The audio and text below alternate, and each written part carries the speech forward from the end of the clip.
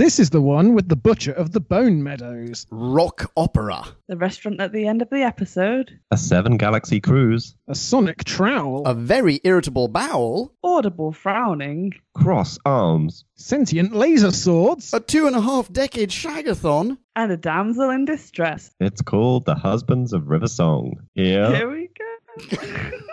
You can do better than that. Okay. Here we go.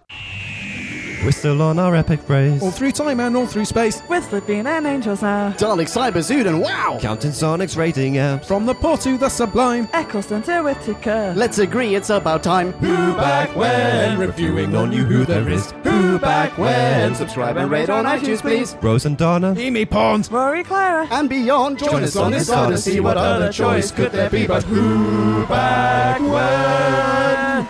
Who back when? Ladies and gentlemen, and all in between and beyond, you lucky people, you've chanced upon another fantastic episode of Who Back When, a Doctor Who podcast. Or dog past. Das stimmt. Ja, das stimmt. Episode N130, The Husbands of River Song. Wouldn't you know there's still more good fortune in this grab bag of delights? There are 4 co-hosts on this review tonight. I am but one. I am Drew Back When. And in Berlin, I have 2 companions, and they are respectively... It's Marie. And it's Jim. Hello, the wonderful Marie and the gentleman Jim. And holding us all together geographically and cosmically in Oxford, it's the man himself, the amazing... The blushing. It's me, it's Leon. Hi. Hello, Drew. Hello, Marie. Hello, Jim. Hello, Podcast Land. Hello. Holy moly. Last Hands episode- up who else heard us review this episode today. Yeah, me too. 2 of Not us. me. It's not really a great visual audio, medium. Yeah. Yeah, I'm going to have to ask you two, Leon and Marie, to stop me short if I end up inadvertently repeating anything I might have said back in 2015 to podcast okay, it was- fans' chagrin. It was mostly about Nick Frost as Santa Claus and a bit of Star Trek, so you're fine. Those aren't even in the episode. And I only listened to it with half an ear whilst working today. No, I didn't, manager. That's right. Well done, me. So I missed a lot of it. We'll be all right then. We can't help but be original. So this podcast is worth your hearing, Podcast Land. Listen on for the next 1.5 to 6 hours and we'll prove it to your earbuds. Should we start with the B scale? Let's do it. Time for us to synopsize. Clarify and summarize. So take a view And grab a brew. and listen to this overview, this free-for-all. We like to call a bite-sized chunk of who. Bite-sized chunk of who. The Doctor has landed on Mendorax Delora specifically to criticise its lacklustre choirs. But the Glasgow Grinch is quickly dragged antlers first into adventure when he's mistaken for a surgeon by the nebbish Nardil, gibbering goon to Queen for a Day, River Song. Not recognizing whichever ordinal number husband of hers the Doctor is, she is quick to introduce him to his next patient, King Hydroflax, murderous monarch, bloodthirsty bionic bastard, and her husband, who's on the brink of vacating his throne for good. With the most valuable diamond in the universe lodged in his cerebellum, River would quite like Hydrofax's crackpot cranium removed and for sale. And whatever his cook-ordered qualms, Doc is in for the ride. If only his wife had room for one more headshot in her wallet. Hilarity ensues. B scale over. You are welcome. That was a Christmas rendition. Oh, very nice. Worthy of King's College, Cambridge. yeah, the other place. Who else has introductory questions? I wouldn't see fit to question a Christmas episode, Leon. You know that. Berlin? Can I ask why it's a Christmas theme? Obviously, it's a Christmas episode, but why is Christmas in this episode when it's in the far-flung future and in alien locations the whole time? Because it's a human colony, Jim. It popped up on the screen and said so. It takes place at Christmas. Several Christmases. I have a question. On the end planet, Darillium, where night lasts for 24 years, Yep. Doc can only get a table on Christmas Day. No! How long does Christmas Day last? Oh, God. Wow. I have such Does he a have similar this table question. for 24 I have years? such a similar question. Wait, are you suggesting that every day is Christmas Day there? Well, it doesn't make any sense to me that there would be the concept of a Christmas Day when, yeah. That's true. A night lasts for... Oh, only the nights last for 24 or 20 years or whatever it was. 41 years. 24 years. That's the one. First try. Only the nights. But The even so, days, you'd their think- regular length. But That's surely one you'd dark-ass planet. exactly. Surely every day would be Christmas then, because you'd have to wait 24 years for the next one. So when she But- says 4 Christmases from now, Hmm. does she actually mean 96 years away? Well, she ages very slowly. You'd think it would be slightly more than a more mature haircut that she was sporting. Well, maybe she's not human. Who knows? And Maybe. also, her eyes would be enormous if she's from Darillium. And it's dark 96% of the time. Yeah, so maybe that part isn't true then. But I do feel like towards the end of the episode, for just that brief exchange with her, with the concierge, that's the word, they just forget about. Like, they hadn't, at that point in the redrafting process, come up with the idea of the 40, 20, whatever, something with a 4 in it, year-long day. I think it was more they were just like, shit, this episode is not Christmassy. How can we shoehorn Christmas into it? I know. Have a table Or on make it Christmas happen Day. on And no, Christmas. It's basically, it's the Die Hard rule. Why is Die Hard a Christmas movie? Because of everything in it. But, sorry, this energy drink is really kicking in. I'm going to make sense in a little bit. I have a different question, but on the exact same subject, and I feel like these two kind of overlap a little bit, and that is, why has every single day been reserved except Christmas Day? That seems like the day that the restaurant would always be packed. Well, because if you're in America, that's when you go to the movies. Or used to. But this isn't in America. This is on a different planet. Do you know how high their Christmas Day board price is? It's in the billions of credits. Yeah, all right, fine. Yeah. Yeah. You'd need a fair chunk of the Halassi Androvar itself just to book a table on Christmas Day. Not even just any table, but the balcony table, the best table in the entire galaxy. absolutely. Is the Doctor known to them now? Because we don't meet the chap whose restaurant it is again, right? So has he just given over his entire fortune to invest in this restaurant, but then not received any credit for it? And is the Doctor known to this restaurant at this point? When he goes there in the future, when the restaurant has been built and there is a free table for Christmas Day, weird, is he known to the restaurant? Like, is there always a table there for him, except every other day? Well, there should be. I mean- I mean, he's the whole reason it exists. You should just reserve that balcony table indefinitely for whenever he wants to rock up and have dinner. That seems like bad business sense. Yeah, in fact, the whole restaurant should be a giant replica of the Doctor's head, and the balcony should be his eyebrow ridge that you get to sit on. You get to sit on the Doctor's famous eyebrows. I mean, we don't see the outside of it. Maybe it is. Maybe they couldn't quite afford that CG shot.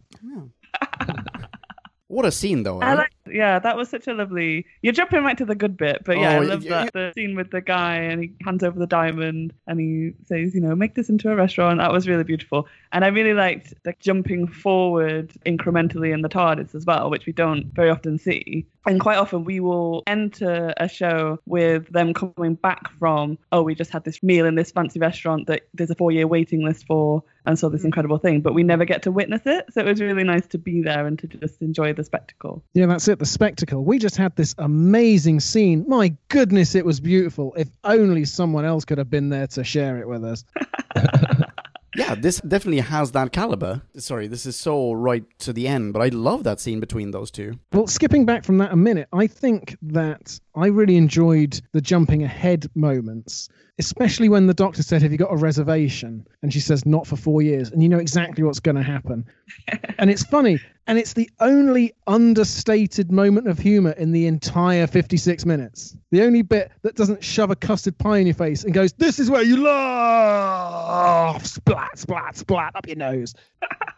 And then walk back a second later to explain that it was a joke. Wait, am I understanding this correctly? Did you guys not find this to be as fun a romp as I did? Oh no, that was a sigh, in case the microphones didn't catch it. That was a sigh from Berlin, podcast land. I am partly agreeing, I think. I said to Marie after we watched it the first time round, because we watched it twice, that I actually liked how brazen it was with, this is a fun bit. I didn't have to cringe at something that tried to be intentionally good and then ended up being crap. It was just like, oh no, we're doing stupid. Here you go, here's some stupid.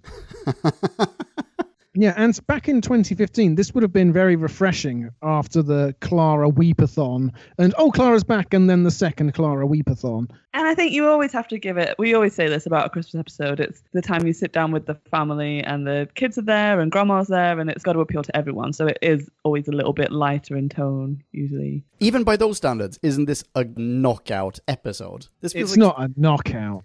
I mean, I don't take this as seriously as I would any non-holiday special, but for a holiday special, in fact, like in general, it's a good episode, I think. But even for a New Who holiday special, I thought this was a delight to watch. This was a serious romp and a half. I'll give you a romp, but not the extra half. Fair enough. Oh, sorry, Olive. Actually, listening back to your guys' review last time you reviewed it, I think the general consensus was it started quite slow and then picked up the pace and it got funnier as it went along. And I think I totally agree with that. And I think a large part of that is to do with River. And as soon as she comes in, she's very clearly hiding that it's her. So she doesn't even sound like her. She's got the hood over her eyes and the doctor has to peep under. I disagree with that point. Do I recognize you? Not that she's not recognizable, but it doesn't sound like her. Something's changed about her tone of voice. And I think for the whole first section, she's not the cheeky, flirty, winky River that we know and love that will manipulate everyone to get what she wants and use her sexuality. She is so straight and cold and distanced. And I know that partly is she's playing a role, playing this Queen to King Hydrofax role, but every time we've seen her with the Doctor, she is so much fun to watch, but she does it with other people as well. She flirts with the guards when she's in prison and she manipulates her way out of jail cells all the time. And just that element of fun was missing from her character for the first little section, I thought. I weirdly disagree with both parts of that statement. I'm really sorry. I felt that was definitely part of her persona from the start. I thought she was very playful and seductive and manipulative and all of those things. But I thought the scene with her wearing the hood and everything, I thought that was mega naff. Crazy bananas, super naff, and I wish they had done it differently. Obviously, it was really naff. I wasn't saying it was good. Oh, okay, sorry. No, what I'm saying is, like, it felt like she was trying to disguise her voice so that he could say, "Oh, do I recognize you?" Rather than if she'd have just spoken a normal voice, it would have been really clear straight away who it was. Okay. But to me, she sounded really different. I think I just not missed to that. me. Yeah, she could have tried harder. I think she maybe dropped half a semitone at most. I thought she was great. Hey, if you're listening, River Song, I don't care that that's not your real name. I thought you were great. I'm really Alex buzzing off Kingston. energy drinks. We love you, Alex Kingston. I thought you were great at the end. I don't blame you, Alex. Poor direction. Sorry. No, Oh, here we I go think it's again. Good direction. That's not her being bad. That's her playing what that character is meant to be doing at that point, isn't it? She's meant to be pretending to be something else. It's just weird to see that in this episode because that's not how we normally see her No, do you know, manipulate situations. that gets you so far, but the very first meeting is with her, Nardole stood behind her, and the doctor who she thinks is the surgeon that she's hired to do this job. And so the surgeon's obviously in on it. He knows that he's here to kill this king. And Nardole's her right-hand man. He knows what the plot is all along. So there's nothing to hide at that point. There's no one else there. And she's still got this pretense up. So that's why that scene feels weird to me. I get that in the scene when there's 4 billion people watching, yes, she behaves differently there, and that's fine. But it's just that first meeting. It just feels like it's played to be a shock reveal, and it just completely falls flat. Yeah, I'll tell you why that scene feels weird to me. This giant spaceship has crashed just outside of town. Very clearly the king of that planet is on it, and nobody comes outside to pay homage or do anything. I think that is part of the Christmas miracle of Doctor Who. I think you can get away with that sort of stuff in a Christmas episode. I Not think when that's Who Back When are reviewing it. Okay, well, de gustibus. I am okay with it. It's slightly less stupid than calling the planet Christmas, so I'll give it that. Yeah, that's true. I looked up the director, by the way, Douglas McKinnon. Douglas McKinnon, this is the last of his episodes. He directed the following: The Centauran Stratagem and the Poison Sky, The Power of Three, Cold War, Listen, Time Heist, Flatline, and this. That's quite a resume. It's a fair collection. Yeah. Oh, that's very squeaky. Yeah. Sorry. Yeah. Also, is no one worried that there is a clearly murderous surgeon just stalking the innocent streets of Mendorax Delos? Such a good point. Oh, I quite enjoyed that little scene when the surgeon's just wandering around lost. Is someone looking In for a like surgeon? Kenyan London. Is the surgeon played your by point. anyone significant in Doctor Who history? Because I feel like that would be the easiest cameo in the world for some distinguished alum. I don't know. I didn't look him up. Okay, I'm on it. Get on it. I wonder how this chap was recruited. At some point, a missive is sent to this actual surgeon. There is a contract in it that basically says, hi, you're going to go to a flying saucer, meet an intergalactic crazy robot king who is dying because he has a diamond in his head, and I want you to chop his head off. But don't tell anyone, and don't call me by my name. And he just goes, I feel like yeah, all right. I feel like that's fine because River's obviously on the cruise ship where you have to be a mass murderer to get invited. And so she obviously runs in these circles and she knows some very sketchy people. So of course she's going to know. Like when she says best surgeon in the world, he's obviously the best surgeon for the underworld and he'll cut limbs off for you and sell you organs. And he's got no... So he's not from moral- this planet necessarily. He might be... Yeah, I get it. Okay, right. So she found him on the dark web. Exactly. Yeah. Okay, cool. That makes perfect sense. Oh, this is excellent. This episode is getting even better in my head thanks to you guys. Oh, that's not really what I was intending. I can't find who played this surgeon. It's an ongoing mystery. JD, write in and let us know. You'll know. Oh, JD. Oh. I disagreed with the point that JD made in our first review of this. Oh, what a semi-divine segue. And this also ties back to the previous conversation topic. So in more than one way, this is a step back. But he made the point that not only does Riversong have 24... Is it 24? I'm never going to remember this number. What is wrong with you? It's I don't number know. of hours in a day. I had lunch and dinner comprised of peanut butter and jam sandwiches, okay? And I'm super buzzing off knockoff shit energy drink from Sainsbury's. I can't even speak. Anyway, his argument was that not only does she have 24 years on this planet, she has all the time in the world because she also has a time machine. And that seems like Clara logic to me. That seems like the kind of Clara logic that I dislike. And I don't Moffat think that's the just case. busted us up with the previous episode's Clara logic to make this acceptable, as if this is the sort of thing that happens in the universe every week/month or so. But I don't think that's the case here. I think if that were the case, then that would take away from the Doctor's delivery of, and River's reception of, 24 years. All of a sudden, that means nothing. Because it could be like, oh yeah, I mean, yeah, actually, nights here are like 20 minutes long, but what does it matter? Because we have a time machine and we can travel everywhere. Yeah, this is just the last night we spent together, but it's not the last brunch. I mean, that's really what I'm going to miss. Either way, my point is, I think she has 24 years left. Nah, it's not 24. Yes, it is 24. What's wrong with you? I knew it.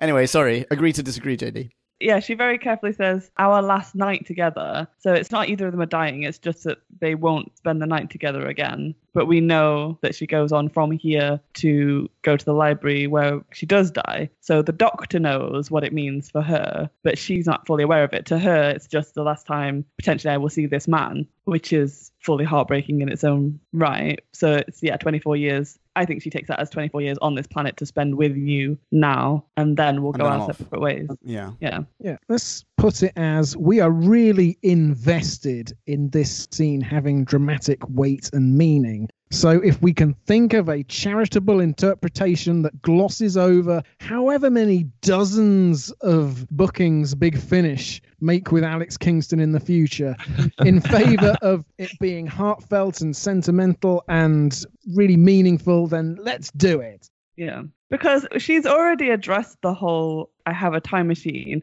in a very lovely scene early on where she's about to steal his TARDIS and he goes, you can't just steal a box. Yeah. Someone's going to miss it. And she says, no, like, well, he's never missed it before. And I he love suddenly that line. I absolutely love that line. Agreed. This dawning realization that every time he's been off on an adventure and he's left the TARDIS parked safely somewhere. Yeah, she's gone off and had a Big Finish audiobook. Yeah, I love it. So she's fully aware what time travel can mean and what 24 years really means for them. But yeah, I think this is something separate. But I think they have the conversation where she's asking him to change stuff to also cement it. She knows there are things that can't be changed as well. She's traveled enough with the Doctor, knows about these fixed points and all this kind of stuff. So yeah, they have to accept that if something's immovable, you can't move it. And this is their last night together. Yeah, and I really, really love that conversation actually coming off the back of everything we've just gone through with Clara, watching it this close back to back. And it does feel like the lengths that he went to try and save Clara, and then in the end, realized it wasn't possible. And it does feel like this is his growth moment. He spent 4 billion years learning a lesson, and now River is the most important person in the world to him. He says in this episode, I would save you over any other soul on the planet, basically. Like, you are worth more than anybody else alive. But he won't change the future for her because he's learned his lesson. Yeah, and it's also nice to see that the series won't just keep going in that direction, and we're going to get something new next time. Yeah. In a semi-related point, I did wonder, so the scene where they're escaping from the crashing ship and River is sent off to the TARDIS and she brings the TARDIS back. Which is the best. Which is amazing. The best scene. Let's just describe that scene quickly. Okay, you talk about the scene and I'll try and... Everyone lean Throw my back. point. Yeah. So the ship's crashing and they're trying to save it, and River's there and she's got it all under control, and he basically tricks her. He's like, hold this for a sec, and then zooms her into the TARDIS, and she's like, oh no, you're not having any of that. And he's done it in his mind to save her because she's precious. And immediately she comes back, materializes the TARDIS around him, puts him in the TARDIS, and pops out the door. And it's just perfect comic timing. That is an understated funny moment, I think, Drew, as well. Yeah, I'll give you that. But also, you should consider a career in audio description. Oh, thanks. No, I will. I do this whenever I've watched a film without Joe, actually. My favourite thing to do. Why did either of them and need then, to be in the cockpit? They're trying to rescue the ship. Genocidal maniacs. Exactly. Oh, and I then they see. make this decision that we're running out of time. Neither of us are going to do this. One of us has to sacrifice the other to save this ship. And at one point they turn and look at each other, and I think River goes, shall we both back in the TARDIS then? And they've just decided, okay, we're more important to each other to save each other than to try and save this ship of homicidal maniacs. And it's just such a beautiful scene, and does show. So the last conversation we had about Clara and the hybrid, and they push each other to these great lengths, and it feels like this is a visual representation of what that should have felt like, is that they will keep coming back for each other, and they feel like each other, they're more important. He says, you're more important than anyone on this ship and anyone basically in the universe. Yeah, that's what I wanted from the Clara and the hybrid scene, is to see each other constantly one-upping each other to save the other. Yeah, no dice home slice, but I think it was done really well in this one. Yeah. But then the thing I wondered with that, though, was, is this them showing another reason? Well, actually, no, we don't have a reason why Doctor and River don't really travel together. But is this trying to piggyback on the ideas they set up with Clara, that Doc will go to these great lengths and it's dangerous and he needs to be saved from himself and they're a bad combination, all that kind of stuff? Are they trying to show that with River as well, to say, and this is why Doc doesn't travel with River, because they see each other above every other life form and they would go to great lengths to save each other and they might ruin the universe, sort of Not thing. exactly Yeah. what they And did also- with Clara then. It is, but I just feel like they pulled it off more with River in this one scene than they did the entire time they were trying to build it up with Clara. Possibly, but I don't think that was even their primary intention. Can I cite at this moment the Night of the Doctor, if you remember that, Leon? If you can recall that from... Wow. I mean, holy moly, taking me to task here. Go on. where While I Google Paul Night of the McGann Doctor. is trying to convince someone in a crashing spaceship to get in the TARDIS. Yeah. And he just straight up crashes with her, just out of solidarity. So I don't feel like this is out of the Doctor's character just because he's traveling with River Song for half an hour. This is just what he does. No, but it's the opposite, because he doesn't crash in the ship. They both get into the TARDIS to save each other. Oh, Jim. Yeah, you're right. But also, And I think mean, the point is, whenever he's in a situation where it looks like everybody's going to die and, I've got to find a way to save them, he works till the last second and he won't give up. But because he's made this distinction that River is more important than everyone else, then if they travel together, he would give up earlier because he would save her before he would save anybody else. But the other thing is that River's shown throughout her time on the show and in this episode as well that she has a very, very dubious moral compass. And he always uses his companions as his kind of moral grounding and centering. And it's like they know what's important. Yeah. And she doesn't have that. She will happily wipe out a ship of homicidal maniacs. She will happily kill a guy to get to the diamond in his head because... Also a genocidal monarch. Yeah, she wouldn't just murder anyone for a diamond. No. And partly it was like, he was dying anyway. So that's a line that none of his companions would have done. You wouldn't kill someone. If they were dying anyway, maybe you wouldn't go to great lengths to save them. But you wouldn't kill a guy for monetary value, which is exactly what she does. Yeah. Oh, I don't know. Amy Pond killed Madame Kavarian just because she was a mother. I feel like that was a bit different. Yeah, see? And where does River get it from then? Oh, yeah. I forgot that they were related. Actually all ties together remarkably well. Well done, Moffat. Yeah. I'd also like to point out that we don't know everyone on that ship is bad because, like people like to point out, the Death Star, there's a crew running these things. No, it said all the stuff. Yeah, even the staff had dabbled in genocide at some point. Although, I do, in a different vein, the criteria was you have to have killed multiple people. And as we know, the Doctor has killed multiple people through one form or another. He is the enemy of a lot of people. He's the oncoming storm. Yeah. Exactly. So he could probably legitimately get a ticket for this ship. It doesn't mean he's a bad guy. He's just been in some tricky... That's true, but he's like totally traveling incognito, isn't he? Yeah, Marie, I'm not accepting your Wreck-It Ralph reasoning. Just because Doctor is bad guy does not make him a bad guy. But no, I think the idea is that everyone on the ship is supposed to be a bad guy. Yeah, totally. Including River. She's got a legitimate ticket to this thing because she's killed multiple people. But they killed more people than she did. So in a way, she's saving future deaths. She's a utilitarian saint. I was going to say that I really liked the way that the staff turned on the Doctor and said, you want a head? I can get you the universe's primo head. That really appealed to my Saturday morning cartoons. Of course, that's what happens at this point. I really liked one of the wait staff was walking towards camera and had this lovely, beautiful smile for all the guests. And as soon as the guest went out of shot, he just frowned. His face dropped entirely. That felt very accurate to me. Oh, I didn't see that. Have you worked in catering, Marie? I haven't actually. I can just imagine it. But no, that was, again, a very subtle, almost too subtle for some, Drew, level of humour. Oh, no, I'll take your point. Yeah, sorry. Drew, same here. Didn't notice anything. Oh, Jim, did you notice? Come on, Jim. I did notice, actually. I bet Marie told him. But no, my issue with the staff, well, that scene actually was, okay, so the guy is going, I can get you the best head in all the world. I've got the info. I can give you the best head in the universe. Yeah, where do I sign? Yeah. We just had a scene where Nardole basically said, I will give you all the information. I will freely and willingly tell you anything you want. I'll even write it down for you.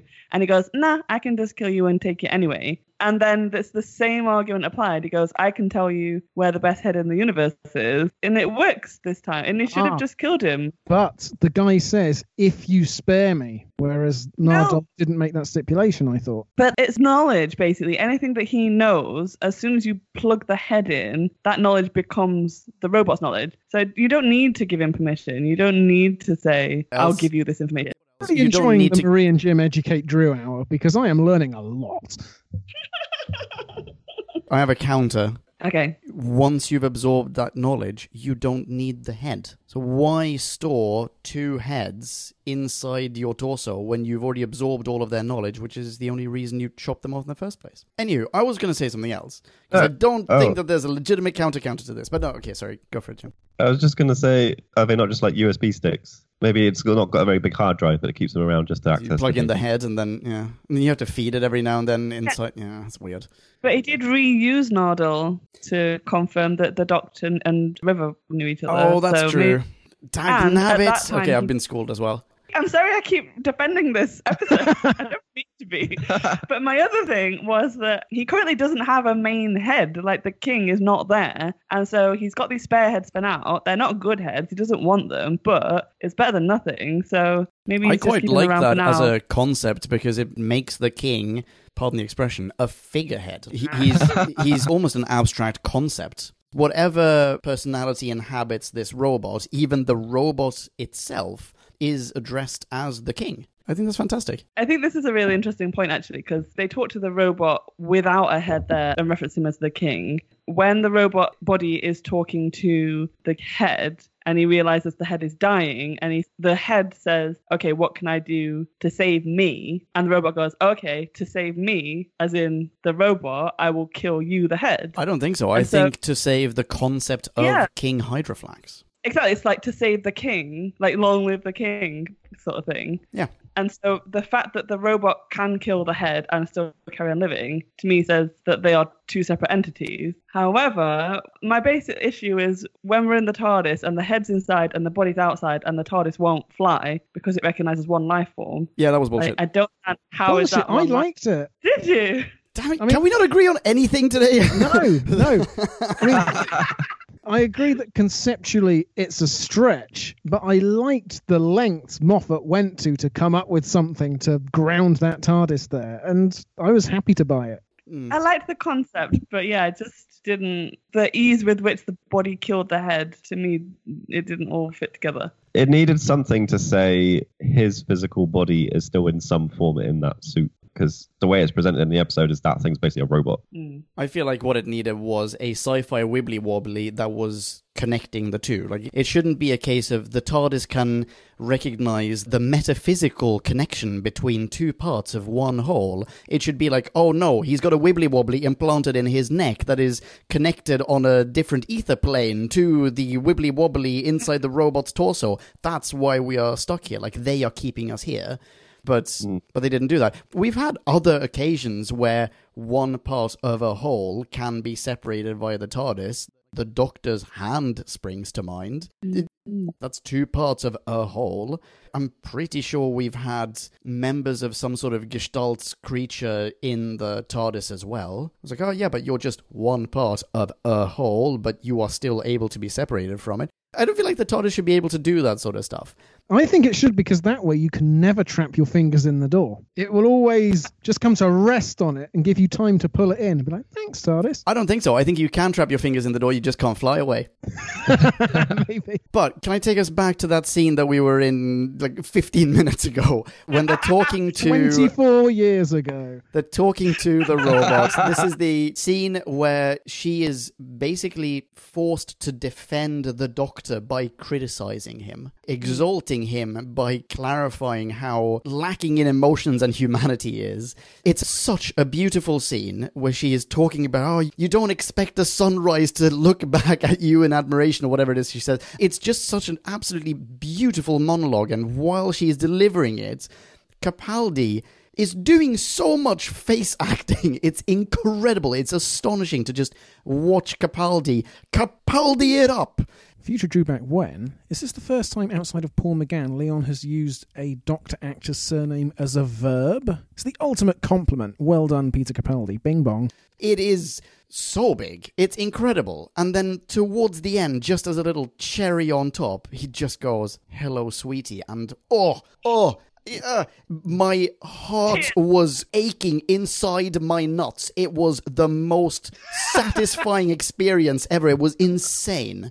And the look on her face. And also, brava Alex Kingston, who then almost immediately, like you can see micro acting happening in her face where she's like calculating, oh shit, yes, I was wrong the whole time. Oh my goodness, that was really embarrassing and awkward. Oh my goodness, I love this man. Oh my goodness, he loves me. Oh my goodness, we now need to collaborate. Oh my goodness, we have an exit strategy. Fantastic stuff. Anyway, sorry, now I got that off my chest. Now you guys go.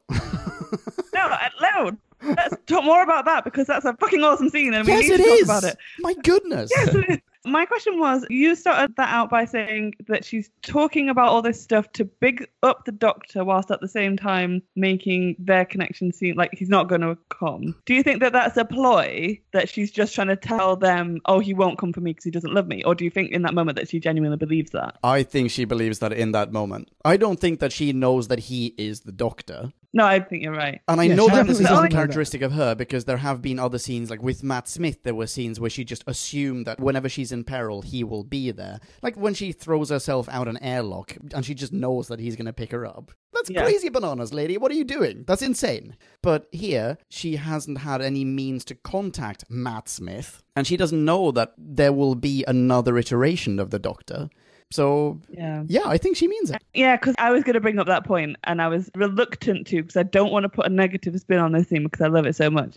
But it doesn't fit with what we've seen of her before. But she expected to see the Doctor here and now. I don't know why, but she's got an idea that he's going to be in this space, and they couldn't find him. His TARDIS is there, but he's not. And his TARDIS, you're right. Yeah. So do they know that the TARDIS is there? Who? The peeps on the cruise liner. Do they know the TARDIS? I feel like if they know about the Doctor, they must know about the TARDIS. They've just helped park it. There's a TARDIS in the cupboard. Ask the valet. But no, I'm talking more about her. So she's seen the TARDIS, she knows he's there, but he hasn't come to find her. She's been looking for him and she can't find him. And then add to that she's got literally a handful of pages left in her diary. And so she's coming to realize that he won't always be there in the future. Like, my relationship with him is coming to a close because this diary is coming to a close. And she doesn't know that that means she's going to die soon. She just knows that means that the relationship's over. So I think maybe it's her questioning, like, back then I trusted him and I would launch myself out of a flying object and assume he would pick me up in his TARDIS. But the relationship is or has changed. Maybe she hasn't seen him for a while, and maybe she's starting to doubt that back then it was really strong and it's now getting less and less. I don't think it's that. I think it's that in that scene, the airlock one, in the airlock episode, she had sent exact spatiotemporal coordinates to Matt Smith. She had inscribed them in some ancient wall or whatever it was. It was in that museum, yeah. So she had sent him a message, knew exactly, like, hey, it's, here, dropping a pin, go here. And therefore she knows that she's going to be rescued. But in this case, she hasn't had that chance. However, this brings up a different question, I think. Something that maybe you guys thought about this. I didn't think about this. She knows that that's his TARDIS. Back on the planet where Hydroflax crashed, landed, whatever. Like, she knows that his TARDIS is there. So she knows the Doctor, someone up until Matt Smith, is on that planet. Is that just a coinky-dink? Because she doesn't seem to need him. I mean, she steals the TARDIS. Yeah, but she's going to take it back. She says this is where we most nearly intersect with the Doctor's timeline. This is where the strongest trace of him is.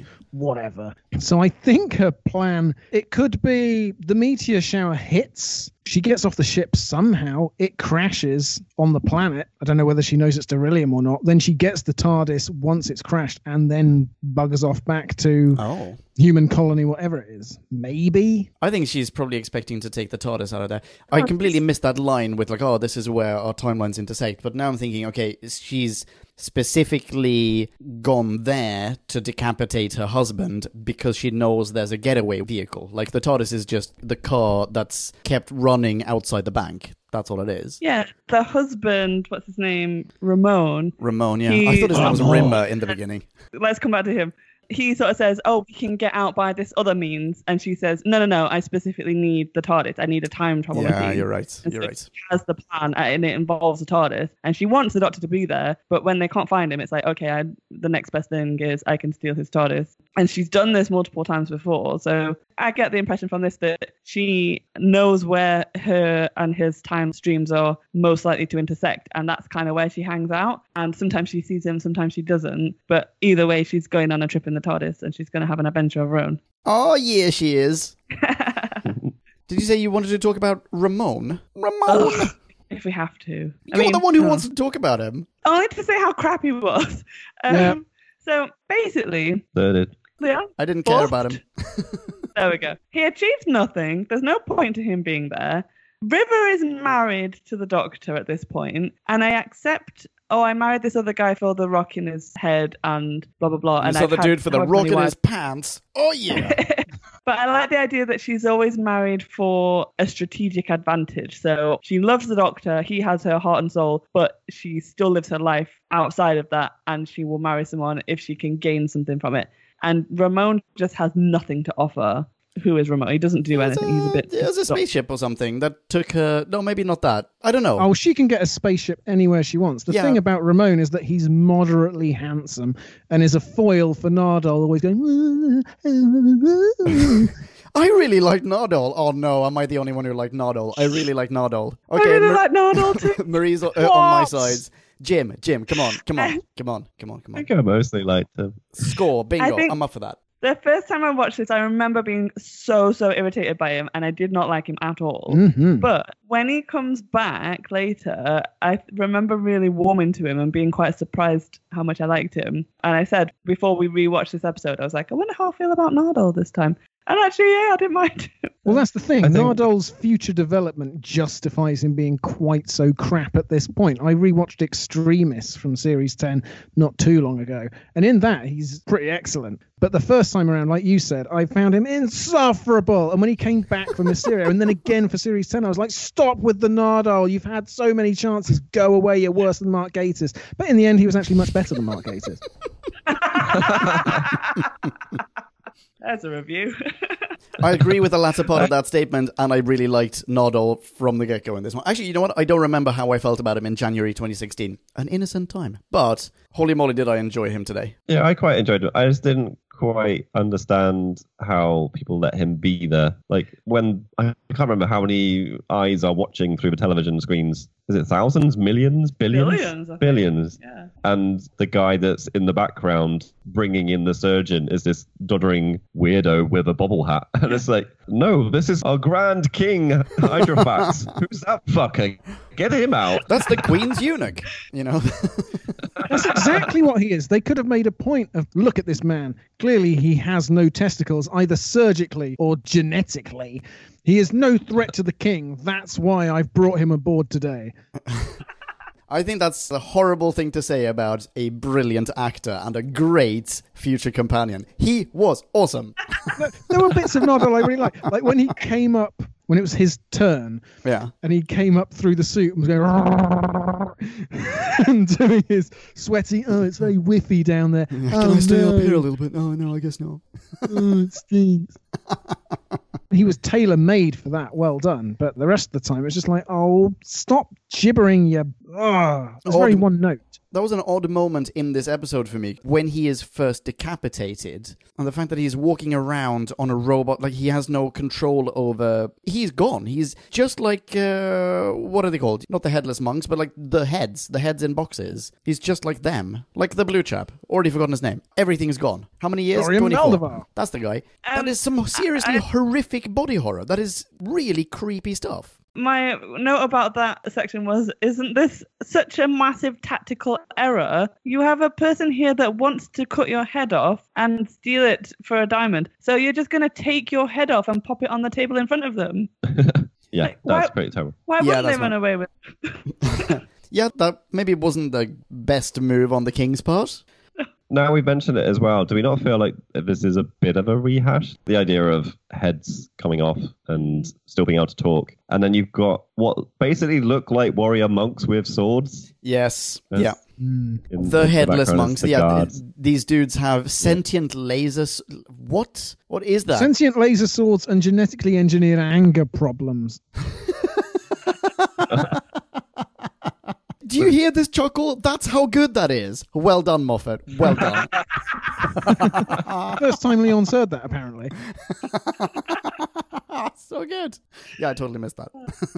I think I was busy writing sentient lasers. What the fuck? Yeah, that's why you need to pause it and go back and listen again. Yeah. Didn't. Okay, we've talked about Capaldi's facial acting. Yes. Can we talk about his bigger on the inside acting? Oh, loved it. Oh my goodness. Oh. I thought that was fun. Wait, you look so skeptical, dude. Are you talking to me? Yeah. No, I'm waiting for Berlin to have their opinion. Oh, sorry. I just saw you go like... Wait, okay, I'll try and recreate shocked, hands-on face excitement Again, great and awe radio. in my speech by just saying again, oh, squeak! You loved it. Yeah, isn't it wonderful seeing Doc be so excited about getting to have a reaction and then to get a little cheap dig in at the end and say, that's how it's going to be done. Yeah. Yeah. If everyone was as good an actor as Peter frickin' Capaldi, which they're not, because he's amazing. Yeah, unfortunately, that's true. I love that in that scene also, he just gets cut short by the fact that she already knows where there's a hidden bar that apparently he doesn't even know about. Yes. Oh, yeah. Don't tell Daddy. Yes. I love whenever River's in the TARDIS and she can fly it better than him. It just gives me so much joy. Segueing into other River love. So we've already talked about the wonderful shot where we're seeing Capaldi react to River talking. The scene where they're watching the singing mountains, monoliths, whatever, we get the exact same thing flipped. Capaldi is talking off screen and you're watching Alex Kingston react to things. And she is equally brilliant. Yeah. Like, those two in this episode are just fantastic. They have And tremendous especially- chemistry. Yeah. Yeah, they do. That final scene is absolutely amazing. Do you think there's an element of, no offense to anyone, but age appropriateness? Like Who are you trying to offend? either one of those two, or Matt Smith, or Tennant. Do you think maybe these two simply are slightly more, almost like they're just a bit of fit? Now, I think River Song and Alex Kingston both equally are enough to overwhelm any arguments against she can't have anyone she wants. She can absolutely have anyone she wants of any legal age. Absolutely. Yes. Yeah. Yes, I agree, but I don't And think that speaking- that's necessarily mirrored in the doctors whom she is with. I heard this with half an ear earlier today. I know that we talked about this in the first review as well, and I know that JD said that Matt Smith was less of a husband and more of almost a son. Like, there's something really weird and filial/maternal about their relationship. It's, oh yeah, this is when you, my husband, are way younger than when I met you, or when we married, that sort of thing. Oh, I don't know. I would argue in The Marriage of River Song is where you see Matt Smith really grow up and actually talk to River as an equal. I think if we were to rewatch that, we would say, oh, that's some pretty good acting / chemistry there as well. I bet you we did say that. I think that, that episode is probably a standout. And I think that generally when you look back over River's time with the younger doctors, the difference is that she knows exactly who they are. And she is a lot further ahead in their relationship than they are. So you see Tennant going, who the heck is this woman and why do you know me? And then Matt Smith going, I've met you once or twice, but why are you talking to me as if we're married? And she's like, because we are. But like, she can't tell him that. And so there's an imbalance of power there. Whereas in this one, it's interesting to see Capaldi knowing her and her having no idea. But she knows who the doctor is, and she is fully in love and in awe of the doctor. And so when you get that moment of recognition between them all, you cement that relationship, and that's when you see them as equals. And they both, at this point, have basically the same level of memories of each other. And so If you discount the 4.5 billion years he's abruptly aged, this is the one time where they've been married for about the same duration. Exactly. Yeah. Which is a very weird sentence. But it's not necessarily the younger actors not being able to catch up with her as an actress, but it's that their characters aren't as developed as her along in the relationship for the most part. I reckon there's a little bit of both. I love that argument, by the way. I love the fact that it bookends it in a perfect reversal of their, I guess, power dynamic. I love that. That's a super good reading. But I do think that there's an element of maturity in the Doctor, in Capaldi, that you don't necessarily get with Matt Smith. I'm sure that we talked about this when Matt Smith met her as well. I'm sure that we talked about the fantastic acting on his part, on both parts. But I do think that Capaldi is the Doctor who settles down, who gets married. Matt Smith is the Doctor who's like, what? I get married one day? I think for that reason... And then River teaches him all the positions that he never knew before. And he's like, well, the universe has nothing left to give me. Yeah. This wasn't always a bow tie. This started off as a cravat. It's super duper weird. Sorry. We just watched that episode of Parks and Rec where Ron gets back together with Tammy too. He looks like he's choked off his moustache. And he says, this was rubbed off by friction, son. It's like, what? Oh, that's super hot. I've never seen Parks and Rec, but that's super hot. You should absolutely watch Parks and Rec. It's so good. Also rewatching it currently, Drew. Oh, brilliant. Just imagining the amount of friction it takes to rub off a mustache. Oh. Excellent. Is that I knew I what was you growing grew this it for a to be? reason. Yeah. Yeah. Next time we see you, you're going to have a little gap here. Oh, yeah, I wish. So the 24-year-long night that is to ensue now, this is their wedding night. This is when, during these 24 years, they are going to get married, right? No, they're already married. She married Matt Smith. Oh, she married Matt Smith? Yes, Yeah. in the wedding of River Song. Oh, I Yeah, totally there's forgot. a whole episode about it, Leon. That's why it's husbands. Like they're already husband and wife. That's why he's there really are three of confused at the them, so... beginning. I'm sorry? Because he walks up and they go, oh yeah, her husband in the next room. And he's like, but I'm here. What do you mean her husband? I'm her husband. And he's, there's a whole joke you missed. Yeah, all right. Don't mind me. Another bullet point. Just to go back into the Matt Smith behaving a bit younger thing, I had to double check this. He does refer to her as Mrs. Robinson. I think maybe jokingly, but obviously there is an acknowledgement there. Which is super weird for him because he's however many thousand years old at this point. Yeah. And we know that he doesn't see people. He sees Clara as a roundish shape. He says to River this episode, oh yeah, you've put your hair up there or something. Like that's the best he can come up with a compliment. Yeah, your He doesn't hair's really a different shape. Yeah. So it's weird for him to acknowledge age, that he looks younger because he doesn't acknowledge it for anybody else. Like, it's a weird comment. Yeah. But I really did we glossed over it. River laying it on really thick. My one true love, the only husband I will ever have. I mean, who says that except someone incredibly guilty and lying out their ass? Totally worked I'm for me. reassured, yet not. Yeah. Someone who intends to get married as soon as the ink is dry on your death certificate. Yeah. And the weird old, I'm married to Ramon, but he can't remember it because I wiped his memory, and yet he still calls me Dr. Song. Could it just be that she never married him? That was just a lie. Now, that's what you want. I kind of hope so. Yeah. No, she was like, this robot's got no dick. I need a husband with a dick. My one husband with a dick is lost in time.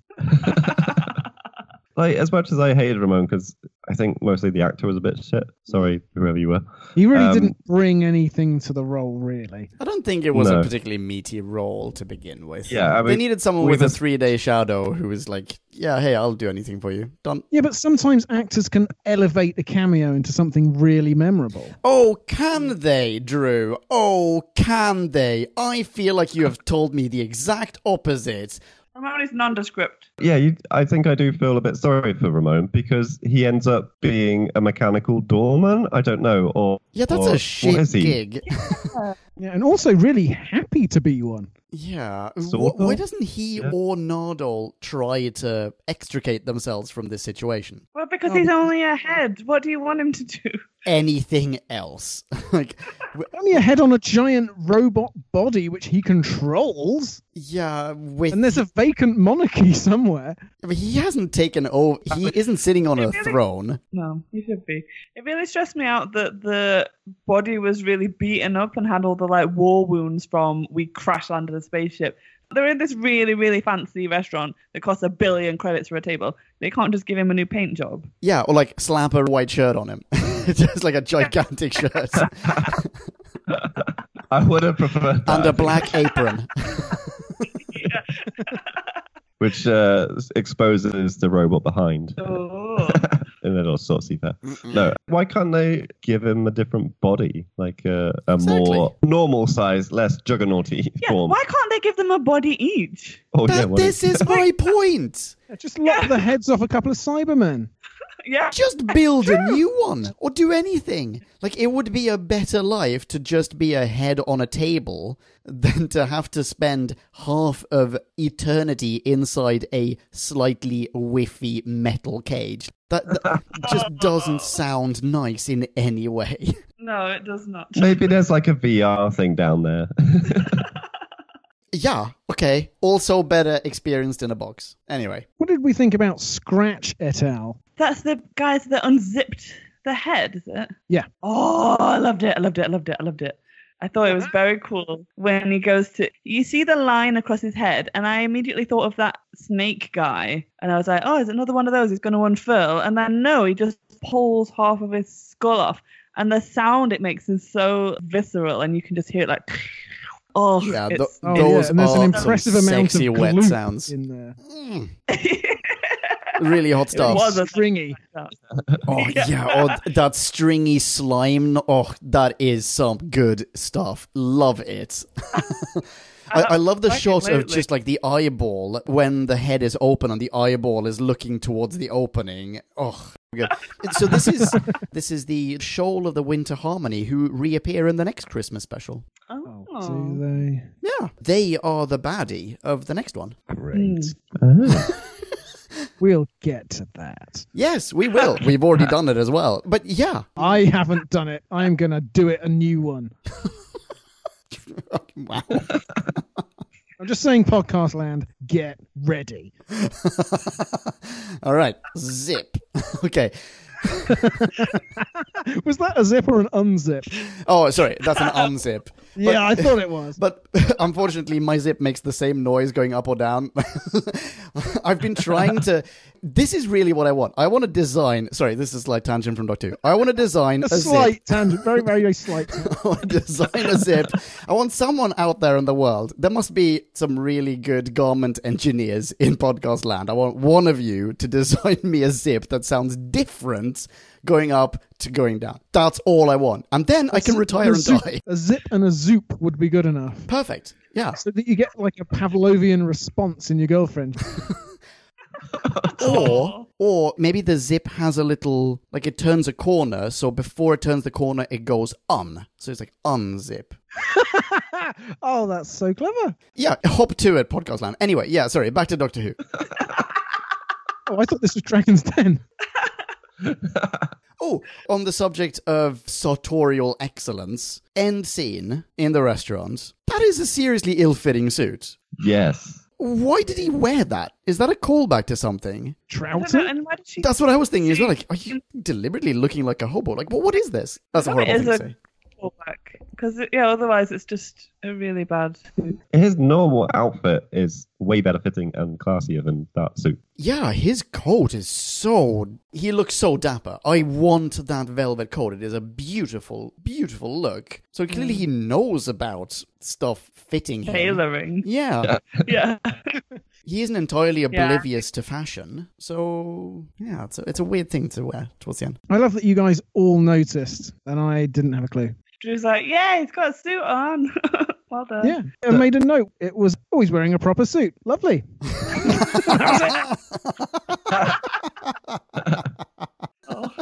Do you think it was a future suit? Was it not an ill-fitting suit? It was a future suit, and it just looked wonky to eyes that, for some reason, cannot accept that this is science fiction and fashion changes over space and time. In like 5,000 years, we'll be like, dude, those suits are so cool. Yeah.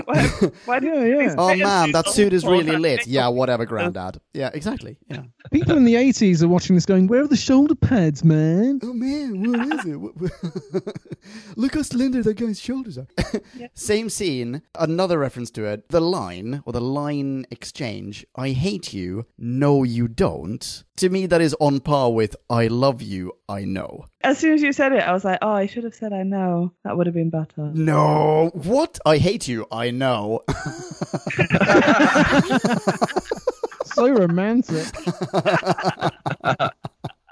They have been married a long time. Yeah, let's get married. We're already married. Did you forget that episode? Oh, sorry, shit, I did forget that episode. I'm much older than I was before. No, yeah, it was a brilliant exchange. Love that. Oh. And Not to say negative things, really, about the last scene, because I don't want to. Don't. But in the vein of, why is he wearing this terrible suit? Did anyone spot a table in this restaurant where they're going to eat? Only a table upon which he deposits the sonic screwdriver. That's the But only is it table. set out for eating? Oh, They've yeah, got probably. 24 years, Jim. They're not rushing. They're The night has never been younger, Jim. Yeah. But like, because that's the revelation at the end for River, is that it's going to last 24 years. Shouldn't she be wondering and going, oh, and where are we going to sit and listen to the music? Yeah. If we just go to the balcony and there's no table or anything. No candlelight, no wine, no champagne. No other patrons. Like a million flowers and things. It's beautiful, Jim. Oh, yeah. Probably The sheer some density of character- Christmas decorations is really striking. Yeah, That's what I was looking at when I should have been looking at his ill-fitting tailoring. Yeah, they take fairy lights to the next level. There are just not so levels of fairy lights in this place. Jim is obsessed with fairy lights. This is like Jim's dream house. I do It's like a bit of built fairy of light for fairy Christmas. lights. Oh, well, Podcast Land, now you know what to get Jim for next Christmas. Yeah. Like, I'm not kidding. He would adore that.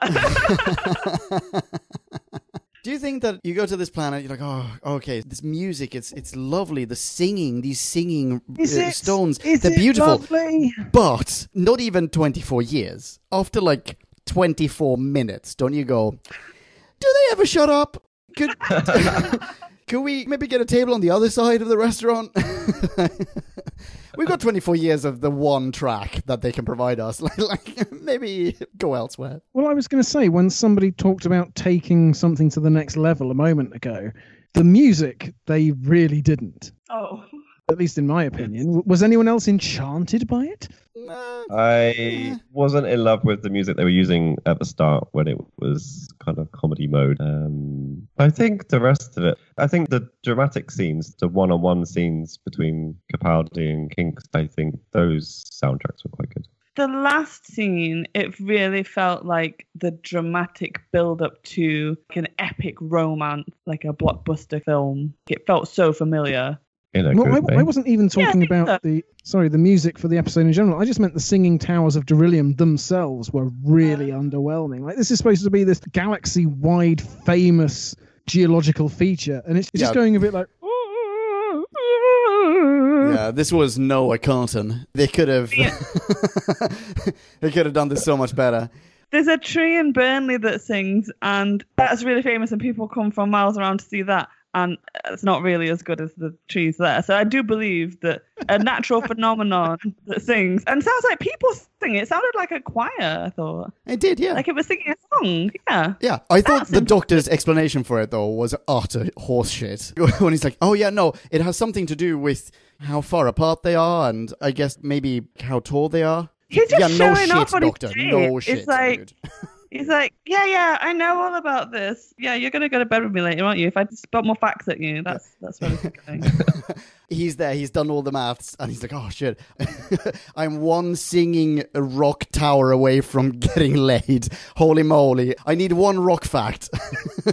Oh, what kind of rock facts can I have? Like, he's like flipping through his geology book. It's like, oh, it's about how far apart they are, like the spacing between them. Oh, yeah, bing bong, like the sound the knicker klaxon. Yeah. yeah.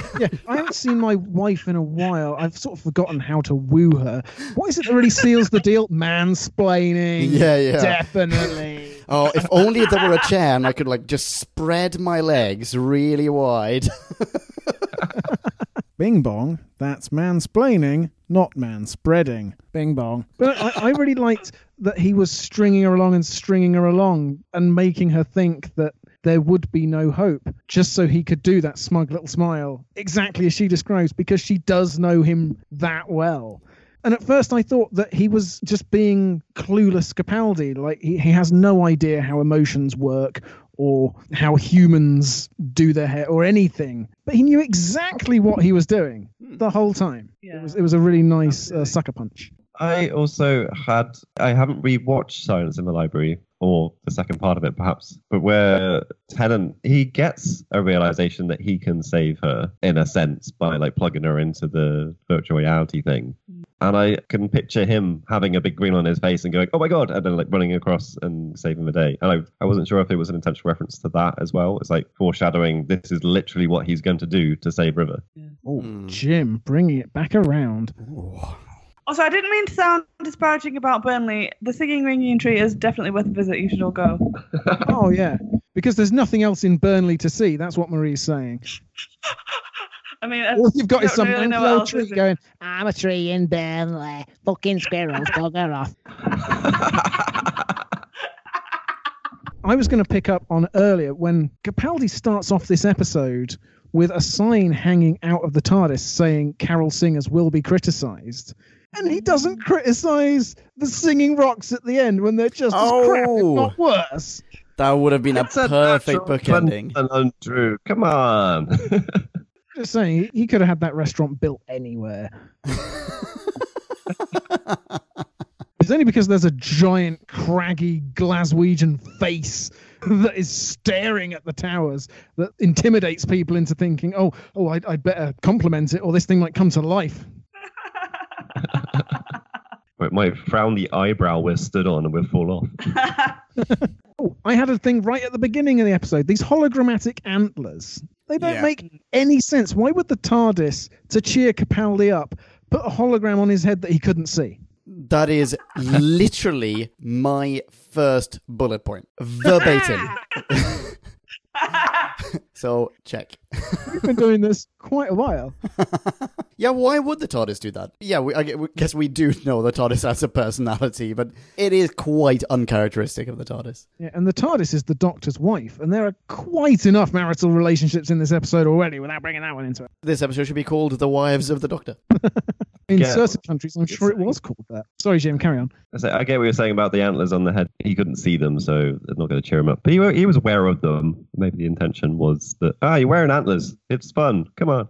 But I took that as more as a little hint into why he's there. So the TARDIS has put him there because it will make him happy. And the reason he's going to be happy is because River is there. Oh, Jim, that's a remind. Oh, yes, Jim. I like it. Because TARDIS knows best. I like it too. Yeah, you know what I didn't like, though? That scene where Capaldi and Kingston are just laughing away at the head in the bag, going, I haven't laughed in ages. Because he hasn't laughed in ages. They spent 4 billion years punching a block of ice. You find literally anything funny at this point. Yeah, exactly. Yeah, the bar's been lowered. A head in a duffel bag. That's peak comedy for this chap now. I'm sure the TARDIS has some VHSs of Chuckle Vision kicking around. It'd be much better at this stage. Oh, okay. I've got a question about Greg Davis. All right. He's Hydroflax.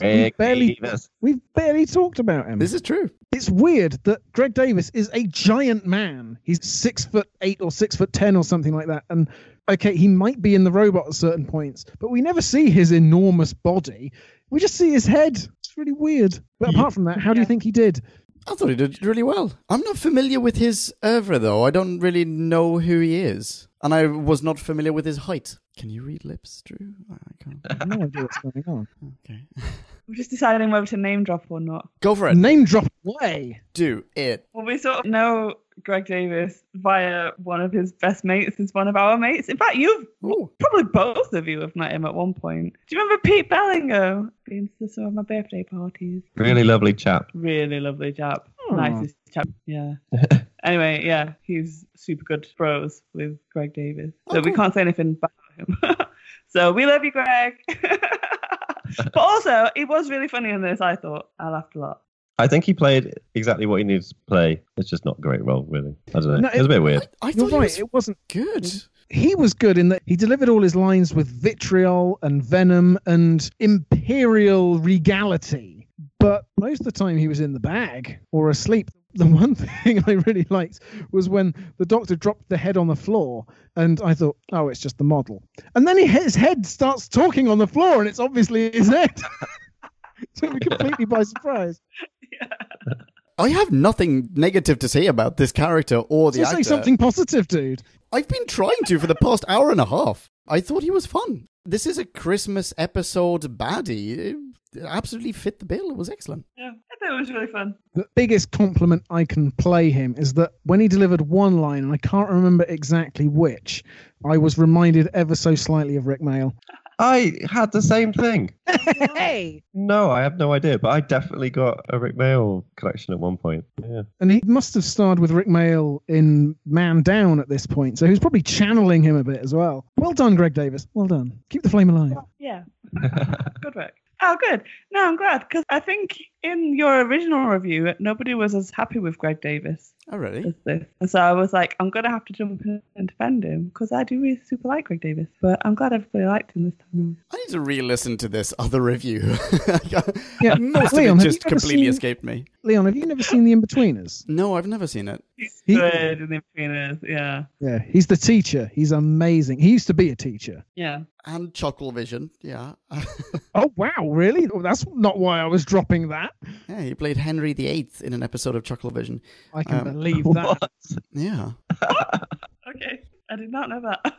Without listening back to 2015 me, I think perhaps I was comparing him unfavorably to how great he was in The Inbetweeners, etc. And I just started watching Taskmaster, and he's great in that as well. Yeah. But it's because of the role. It's not because of Yeah. any deficiency on his part. He gave this role everything, but there wasn't any more he could do with it. Yeah. I do wonder if the other thing is Greg Davis and Matt Lucas were incredibly high profile at the time. Like they were appearing in new things quite frequently, and it does wear a bit on you sometimes. But I have not seen either of them in anything for a very long time, and it was kind of like, it's these guys, nice. It's a bit nostalgic. Yeah. Not to say that their careers have dropped off or anything. No, we did see Matt Lucas in something. Mads Mikkelsen film. We did. Well, we were halfway through watching a film called Polar, and he plays some Kingpin. kingpin. Oh, I've seen that, yeah. This is the Assassin movie, is it? Yeah. Yeah. I've got 2 pieces of trivia about this one. Let's hear him. Okay, trivia point number 1, it's a threefer. This is according to IMDb. 3 actors were dubbed in this one, and I did not notice a single one of them being dubbed. First we have Chris Luham Hall, who played Alphonse, who is the chap whose restaurant it is. He was dubbed. What? Really? Then we have Rowan Polonsky, not Roman Polanski, Rowan Polonsky, who played Fleming. He was dubbed. Fleming was dubbed. Apparently so. And then we have Robert Curtis, aka Scratch, was also dubbed. The first 2, they're dubbed by named actors, but according to IMDb, Robert Curtis was just dubbed by, quote, another actor. So yeah, I didn't notice any of them. I wonder if this is fake trivia. It might be, but maybe it's not, and that's mind-blowing. Anyway, so that's point number 1. Point number 2 is, did you guys watch Community? Of course. We've had this conversation. Yeah. What about Berlin? Marie You and Jim didn't have like only it. watched series 1. Yeah, and for some reason, Half of series 1. half of series. Give it a shot. It's fantastic. That A was few- the shot. I don't want Once- to. Once you get a few seasons in, you will encounter a parody version of Doctor Who called Professor Spacetime. It's like straight up a take on Doctor Who. And they go to a Professor Spacetime convention where they meet Uber Professor Spacetime fan, played by Matt Lucas. Oh, wow. Yeah. Anyway, that's it. Cool. Shall we rate this? Yeah, let's do that. And now it is time to rate this. Did we love or hate this? Bing bong, hey, la la la la la la. Ratings. Go ahead, Jim. Take it away, Jim. So I've been nominated to go first in the rating section. So what the hell do I think? I think I quite enjoyed this episode, actually. It does have a bit of a weird pacing to it, I suppose. Like it starts off very much focusing on the fun and silly. And like I said before, I didn't really mind that because it was advertised fully as fun and silly. You knew what you were getting. And I mostly enjoyed that. And throughout, I think actually everyone was doing what they were asked to do pretty well. I think there were flaky moments in what they were being asked to do, perhaps. A head in the bag doesn't always get the laughs they think it does, but, you know, everyone was performing admirably for their roles.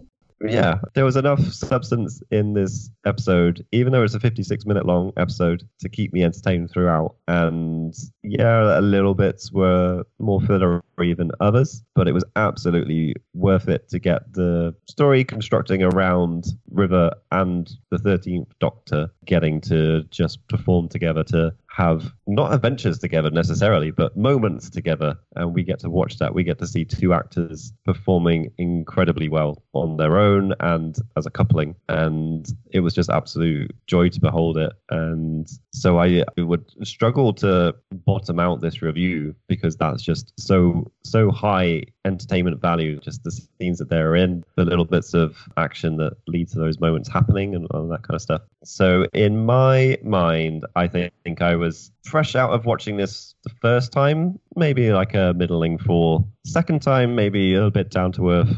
a low 4. After a little bit of digestion and discussion, I probably can't quite get into the 4s anymore, so I go with a 3.9. Fair play. Very nice, Jim. Very nice. Strong. Marie wants to go. Go for it. I was very confused by this episode. I didn't really know what to make of it, so I've had to resort to maths to get a rating. So I call this review a trilogy in 4 parts. Part 1, we have the first 25 minutes of total bullshit where everyone's trying to be funny and failing miserably, and there's a guy in a robot suit for some reason, and River's being all awkward and non-flirty, and I don't like that, and it's all a mess, and I don't like it, and it's a circa 1-star episode. Part 2, we get cruise ship. Ooh, interesting. This is a nice setting, like the cruise. Like spritz a bit of perfume and do a Cinderella change and get a nice dress on. That's pretty cool. Some nice lines, some nice dialogue, some nice monsters. I mean, there's still some a bit naff parts, like the whole I made a joke. Did you hear that was a joke? Let me just come back and explain to you that was a joke. So, strong but middling. So I'll give that a 3. Then we have the moment where River is pouring her heart out and is having this emotional scene, and the Doctor just does this slow meandering towards her until he stood right next to her, and she turns around and she realizes who he is, and bam! From that moment, we have chemistry. We have the Doc and River together as a team, and they're working for it, and they're living it, and they light up the screen, and together they are the perfect partnership, and they are adorable. And the only thing I can take away from this scene... No, wait. Yeah. This is the bit where they make the terrible joke, because it comes right after the terrible solution to the problem, which is I'm going to put the banking data right into the robot body, and all the firewalls in history are going to make him collapse. That was the resolution. We forgot to mention that, but that's a bit naff. So acting spot on.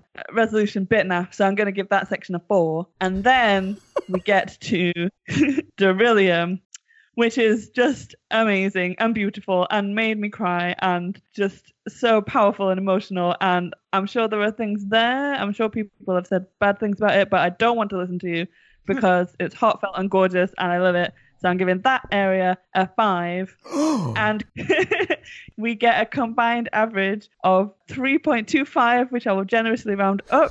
So we get a 3.3 for today. Wow. I wasn't following along with the maths, so I had forgotten prior scores when you got to the end. When he's like, and I gave that part a 5. I was not expecting you to end on a 3.3. The 1 really pulled down my average, I have to say. Yeah, clearly. It's because it takes up a lot of the episode as well. The last 10 minutes is phenomenal, but it's a 56-minute episode. Yeah, one of my notes was that I remembered this being more of a madcap chase across the entire universe, but we're still on this planet after 23 minutes. This is another Christmas episode with a fast-talking, scenery-chewing Ginger. What's not to like? Well, as Marie said, it does start off slowly and wobbly and slapdash. And even if you're in the right mood, some of it's pretty lame. But it peaks at the right time. Moffat is on an impressive streak of dramatic irony right now. Last week, Capaldi was talking about how he would definitely be able to reconstruct Clara from the void in his memories, and it was so tragic that we couldn't even process it. But this week, River does the same thing, and it ends with him sweetly saying, "Hello, sweetie," and it was perfect. I gave this episode 3.5 in 2015, and I think it's improved with age for a number of reasons. One, Nardole got better, although he was truly rubbish here. And River never came back in TV Who, at least. So had I listened to River Song Audio Adventures non-stop ever since, I might feel differently. But we'll never get more 12 or River Song in TV Who in future. So I'm quite happy now to look back more fondly on this as one of their highlights. And of course, there is next year's Christmas episode to compare it to. Plus, there are so many good lines. Capaldi hisses at Nardole, "Don't make puddles." River asks any questions, and he goes, "Which alphabet?" And then, "Wouldn't it be a great universe if sarcasm helped?" River says any man will automatically believe a story they're the hero of. Check. "The more you read of my diary, the longer I'll take to kill you. So do please keep going. I'm an archaeologist from the future. I dug you up." It was just hit after hit at that point. On the other hand, it's a bit less of a freewheeling romp than my memory had led me to believe. There are really only 3 locations plus the TARDIS, and a few of the lines, conversely, are quite forced. Recommendation, chill. Could have done without that. I'm the doctor. You'd better be. You've got an operation to perform. Da-da-da-da-da-da. You're talking about murdering someone. No, I'm not. I'm actually murdering someone. So, in total, I'll bump it up just slightly to a, because it's nominally Christmassy, 3.8. 3.8. Oh, good stuff. Yeah, I love so many of those lines are in my notes as well. It's just like, oh my goodness, this is amazing. Okay, fine. I've just looked up, when you mentioned what you gave this back in January 2016, Drew, I suddenly realized, holy moly, I'd forgotten that we rated this. I looked up. I also gave it a 3.5 back then. I don't know what's happened in the year since then, but I think I like this more than I did back then. To me, this was a really fun Christmas romp. The damsel in distress and the archaeologist, they are spiffing to behold on screen. You know what? I'm not even going to bother looking up when we last saw River on screen. And don't tell me, because it is both so incredibly long ago, as in like too long ago, and just long ago enough for her return appearance on screen to actually sort of awaken something in me. Like, my heart was warmed by seeing her. It's like, oh yes, it's River, I'm so thrilled. There's tangible, palpable chemistry between the protagonists. Fantastic stuff. Great line deliveries from both to others and to each other. I also wrote down the witch alphabet bits. I'll kill the lights, you kill the patient. I loved, by the way, her, like, oh, I found this place in history's finest exploding restaurants. That's just a really fun little gag. Nardole, also a delight, in my opinion. I don't remember what I thought back then. I will listen back to it, and I'm sure I disagree with myself. Podcast Land, Drew is hanging himself on Skype right now. But I'm really looking forward to having him join Team TARDIS on a regular basis. Okay, overall, I will keep this quick because it's been a week and my energy drink is starting to fade. So, this is where my bullet points turn into pictograms. Okay, so this episode delivered exactly the kind of jaunty highs that I enjoy in a Christmas special that I don't necessarily need to take super seriously. I, for one, loved the humour in this one. There were moments when I laughed out loud, and don't ask me to quote any such moments right now, because I can't think of them, but I did. And even though this episode got schmaltzy in places, it never went too far for my liking, so I think it delivered. Part of the reason for that, I think, and I also saw this in the trivia, is that this was originally intended to be Moff's final Doctor Who adventure. He was going to hand over to the next showrunner after this, which is why he ties up loose ends. He wraps up the River Song narrative. But I feel like he also goes all out. This is a bombastic episode to end on. And for that reason, I am going into the 4s. I'm giving this a 4.1. Whoa! What? Nice. You have the biggest heart of all. Or maybe you don't.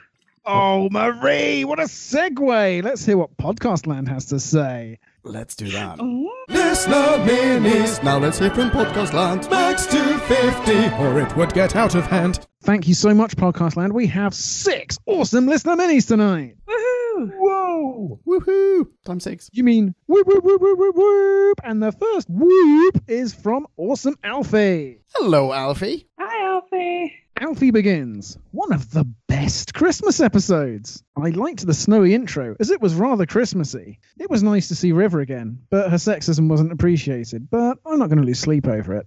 It was nice to see the photos of all the other doctors, including, say it with me, the Seventh Doctor. Leon. I'm so sorry, Michael. Oh, no. I liked the big red robot, continues Alfie, or cyborg body, but the head was distracting. Oh well. It was a bit annoying that they kept going on with River not knowing he's the Doctor. Finally, it had a nice ending. This episode is a 3! Ooh. That's 2 3s in a row. And that was from the Sonic Troll using gun head alien hating Catchphrase stealing. Awesome Alfie. That's pretty awesome, Alfie. Thank you very much. Who we got next? Why, it's Kieran Evans. Hi, I think you mean Kieran Evans, but sure. Kieran. Hello, Kieran. Oh, is that because I did that wrong last week? Yeah, from now I can't see his name without thinking of lithium ions. Oh, I was reading the I like KJ Evans. Eva. KJ Evans. I'm sorry. Did you cut that out? You did not. Oh dear. Did I not? Did I leave it? Oh, okay. You're welcome. Kieran starts, "Hi folks, so a post-series 9 Clara palette cleanser. Yeah.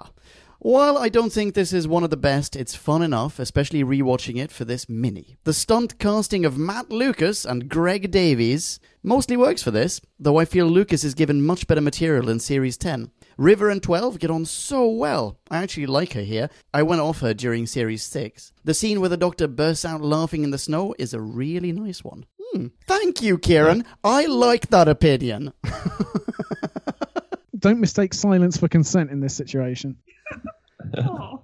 Kieran continues, "Just tying off the Dr. River arc is just nice. It underlines it properly and allows us to move on. I'm in two minds over the alternative title sequence with the snow and the bauble planets. Like, it's a bit naff, but I didn't notice it on the original transmission, so it isn't offensive or anything." Kieran concludes, "The plot is a bit loose, but nothing really offensive. And as much as I dislike saying it, it's a Christmas special, so I'll let it off." Ooh. 3.2 out of 5. I'm surprised by this. I don't think I would have gone that high back in 2015. Excellent review, Kieran. Yeah, good stuff. Thank you Cheers, very Kieran. much. People who are not Kieran, are they able to learn anything about electric vans? Or how can people who are not Kieran get in touch with Kieran? Well, you can find Kieran on KJE Vans too. That's right. On Twitter / in the heart of the industrial estate.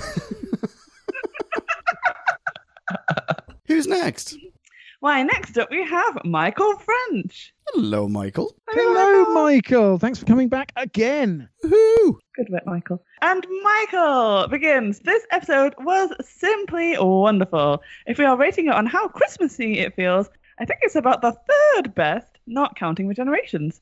I loved seeing River again, although considering we found out later in the episode that she's recently come back from New York, not to mention the fact that the next chronological time she sees the Doctor will be her last, that doesn't leave a lot of room for her to return, considering this is the first time she's seeing this face of the Doctor. But then again, we got Jack back for the Series 12 New Year special, so who knows?" Michael continues, "My favourite parts in chronological order are when the Doctor gets to pretend to not know what he's walking into when he's going into the TARDIS. The amount of scene chewing is glorious, followed by when River talks about how much she loves the Doctor and how he doesn't, but then realises he's right there, and then finally by finding out that a night on Darillium is 24 years long. It almost brings a tear to the eye." Yeah, I'm with you. Yeah, 100,000,000% agree. And Michael continues saying, "I know I haven't talked about many of the negatives, but I really can't think of many that actually bother me, except maybe the Sonic Trout. I don't know if I love it or if it's the dumbest thing ever. With all that being said, I give this episode 4.27 heads to put on a robot out of 5. Excellent rating scale. And an excellent rating. Michael French is the complete package. Thank you very much, Michael. Next up, we have the Eddie. Rock. Yes, we do. Eddie begins. "Hey, who back when? I know in my reviews I often have what Leon would refer to as a huge heart. But in this case, spoilers, it's a massive heart. Hooray! Someone call a cardiologist. This is easily one of my all-time favourite episodes. It is the epitome of all the best things Doctor Who has to offer. The epic action had me on the edge of my seat. The sharp, quick-witted humour had me in tears. The good kind. The heart-wrenching emotion had me in tears. The sad kind. Both River and the Doctor are on the absolute top of their games. Davis's Hydroflax was a blast. And who doesn't love Nardole? Drew. That's right. Did you guys appreciate my commitment? I didn't give anything away. Absolutely. Yeah, good stuff. I should be in marketing. I can lie through my teeth. Oi. Sorry.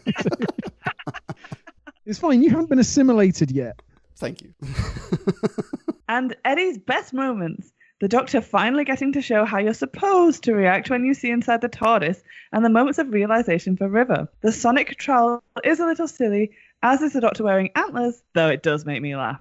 I doubt we'll ever get to see River again, and I have mixed feelings about it. She's one of my favourite television characters ever, performed to perfection by Alex Kingston. But this was an absolutely fantastic send-off for her. It's the happy ending we were all denied during Forest of the Dead. I don't know that I can ever justify giving an episode a perfect score. Therefore, I have no choice, says Eddie, but to give this a 4.9 out of 5. Sunsets that will never admire me back. Until next time, rock on. You rock on, Eddie Rock. You rock on. Holy smokes. Huge heart. Massive heart. Massive heart. Excellent. Yeah. Great stuff, Eddie. You're making me rethink my score already. Oh man, I wish there was a way I could get more Eddie Rock in my life than one review a week. Fret not, Drew. There is a way. Hooray! Head on over to Twitter. He can be found at the Eddie. I don't know if Jim's screaming or yawning.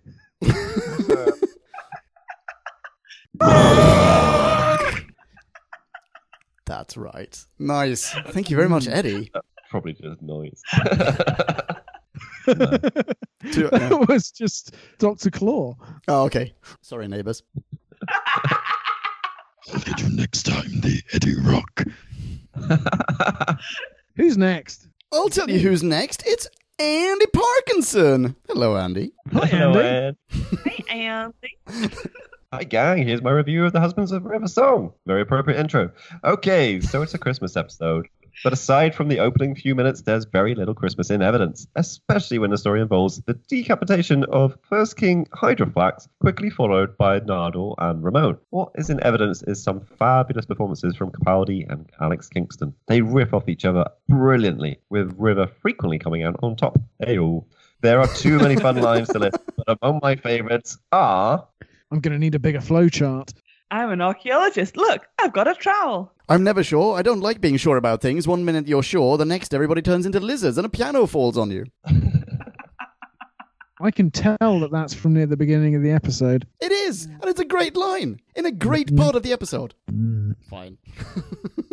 The supporting cast are a bit of a mixed bag, however, with Matt Lucas largely underused and reduced to a whiny character with not much to do. Greg Davis is much better importing his Taskmaster persona into Hydroflax. He also gets to do some wonderful threats, even when his head is in a bag. Altogether, continues Andy, it's a fun episode in stark contrast to the darkness, rage and sadness of the previous two stories. And although there's some melancholy at the end, it delivers thanks to Capaldi and Kingston's wonderful performances and some good writing. Whilst it may not be a classic story, it does what Doctor Who should, entertain. Dang right it does. And Andy awards this story 4.3 sonic trowels out of 5.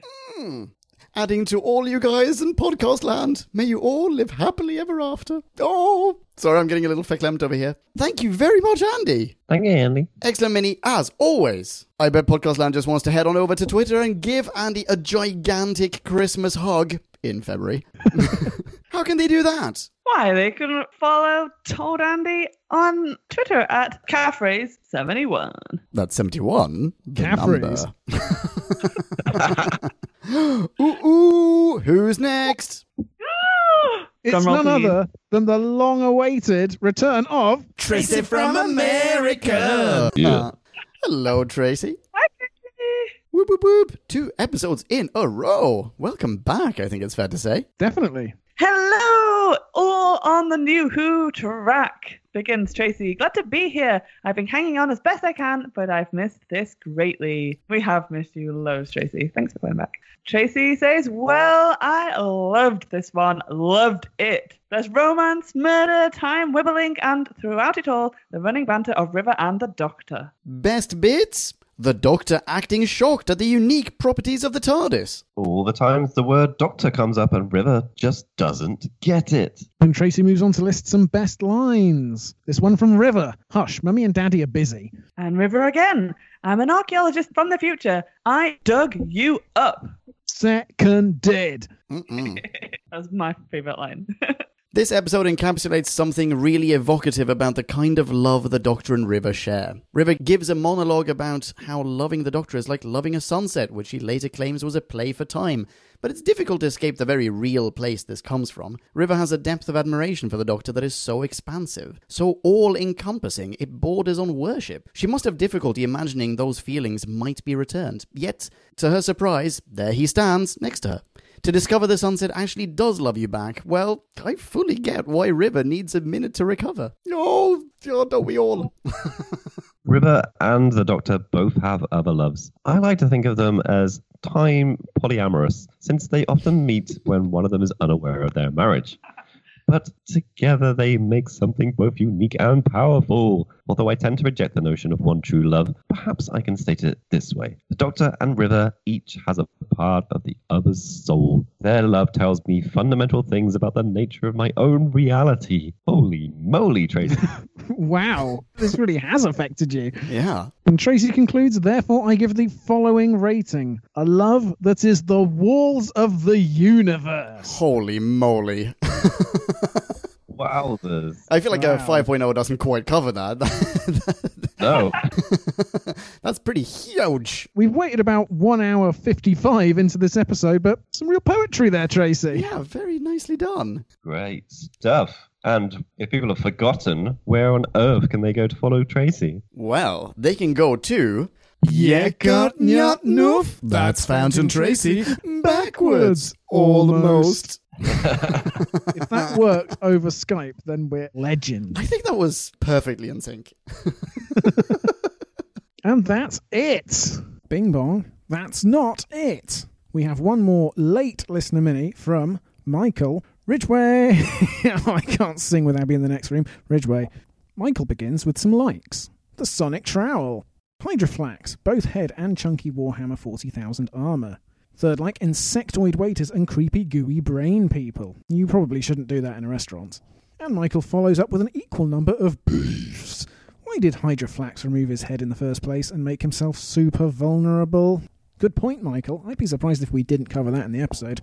Next, beef. River's inability to suspect the Doctor for eons lands her firmly in total moron territory, unless she is faking it. We didn't cover this in the episode, at least not sufficiently. Michael, you could not be more correct. And Michael's final beef is the naff dispatching of Hydroflax's robot armour with intergalactic bank firewalls. Lame. And Michael's summary is an enjoyable fast-paced romp and rather moving finale. 12 and River had more, here's that word again, chemistry than the Doctor's past incarnations. A shame perhaps that this is their only outing together. Plus it's nice to see the 12th Doctor smile for an entire episode. And Michael's rating is 3.4 out of 5 gross gooey brain people you would not want to dine beside. Yuck. Thank you so much for that mini, Michael. It's never over till it's over. And if you want to follow Michael online, and if you're Compost Mentis, you surely will, you can find him on Twitter at bad_movie_club. That's just what I said. Bing bong. Thank you so much, Podcast Land. More than a handful. Unless you have 6 fingers on a hand. Well, yes. What do you do with that extra 6th finger? Let us know. Yeah. Do you want to visit after lockdown? Yeah, okay. So, what have we got coming up next? Jim, you got the inside skinny on the Classic Channel. Well, of course I do. And it will be 4 to Doomsday. Ooh, looking forward to that. Lovely. And in the new Who Channel, Marie? Well, we have the magnificent The Return of Dr. Mysterio. That's your favourite, isn't it, Drew? That's a nice title. Are you bringing your 5 paddle out? If I can put a minus on it? Have I got a minus paddle? I don't like to hate on things, but I am gonna.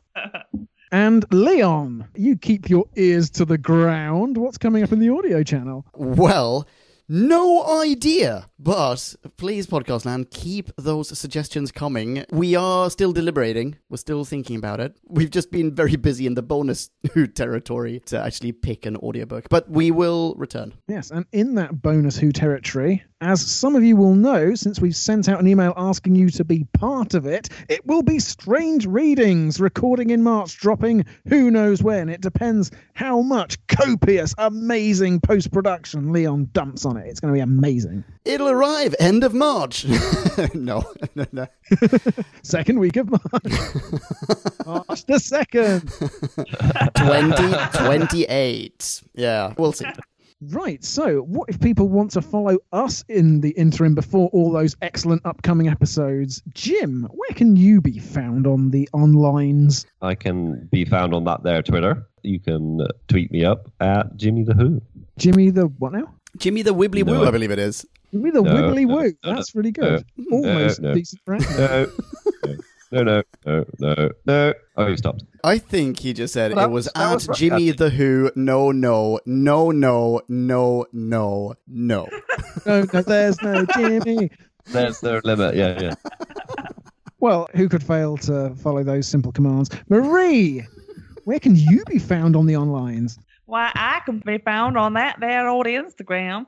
On the ground. On the ground. Where? You putting some stuff on Insta?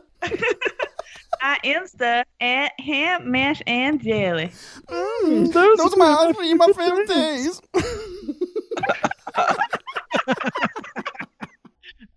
Tasty. Leon, I definitely know you're on the onlines. Oh, a bajillion %. You can find me on Twitter as well. High five me. I will high five you right back. I can be found at Ponkin for reasons unknown. Yeah, dark historical Because reasons it's- we don't care to repeat. Because it's Christmas, we should sing it. So here he is, Merry Ponkin. What? What are we singing? That's what Oh. JD said last time. Oh, he yeah. did. Dad. Yes, he did. Yeah, and then he sang for you. So let's all sing. It goes P-O-N-K-N pumpkin. I can feel the Christmas cheer. Thanks. I was trying to harmonise. That's lovely. What about you, Drew? I can be found at Drew Back When because it sounds like Who Back When. That is some excellent branding. Why, thanks very much. And that's it. Whoop whoop. Woo. Thanks so much for tuning into this second go around Podcast Land and making it so unique and worthwhile. Until the next time, catch Earballs on the flip side.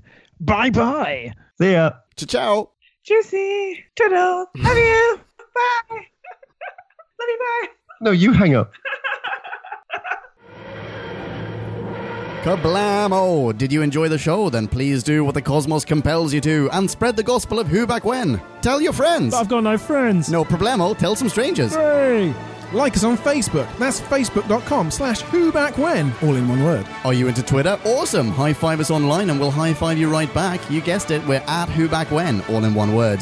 Check us out on Instagram for behind-the-scenes photos and other Whovian goodness. Watch our videos or even listen to our podcast on YouTube. That's whobackwhen.com/YouTube. Vote us up on Reddit, listen to us on Stitcher, and head on over to our website, whobackwhen.com, where you can submit a review of your own, browse the article archives, and peruse our visual index of aliens, monsters, and more, which increases in kablamos with every episode.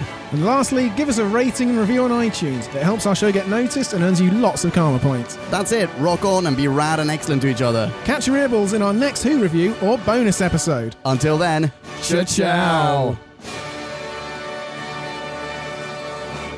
Who back when?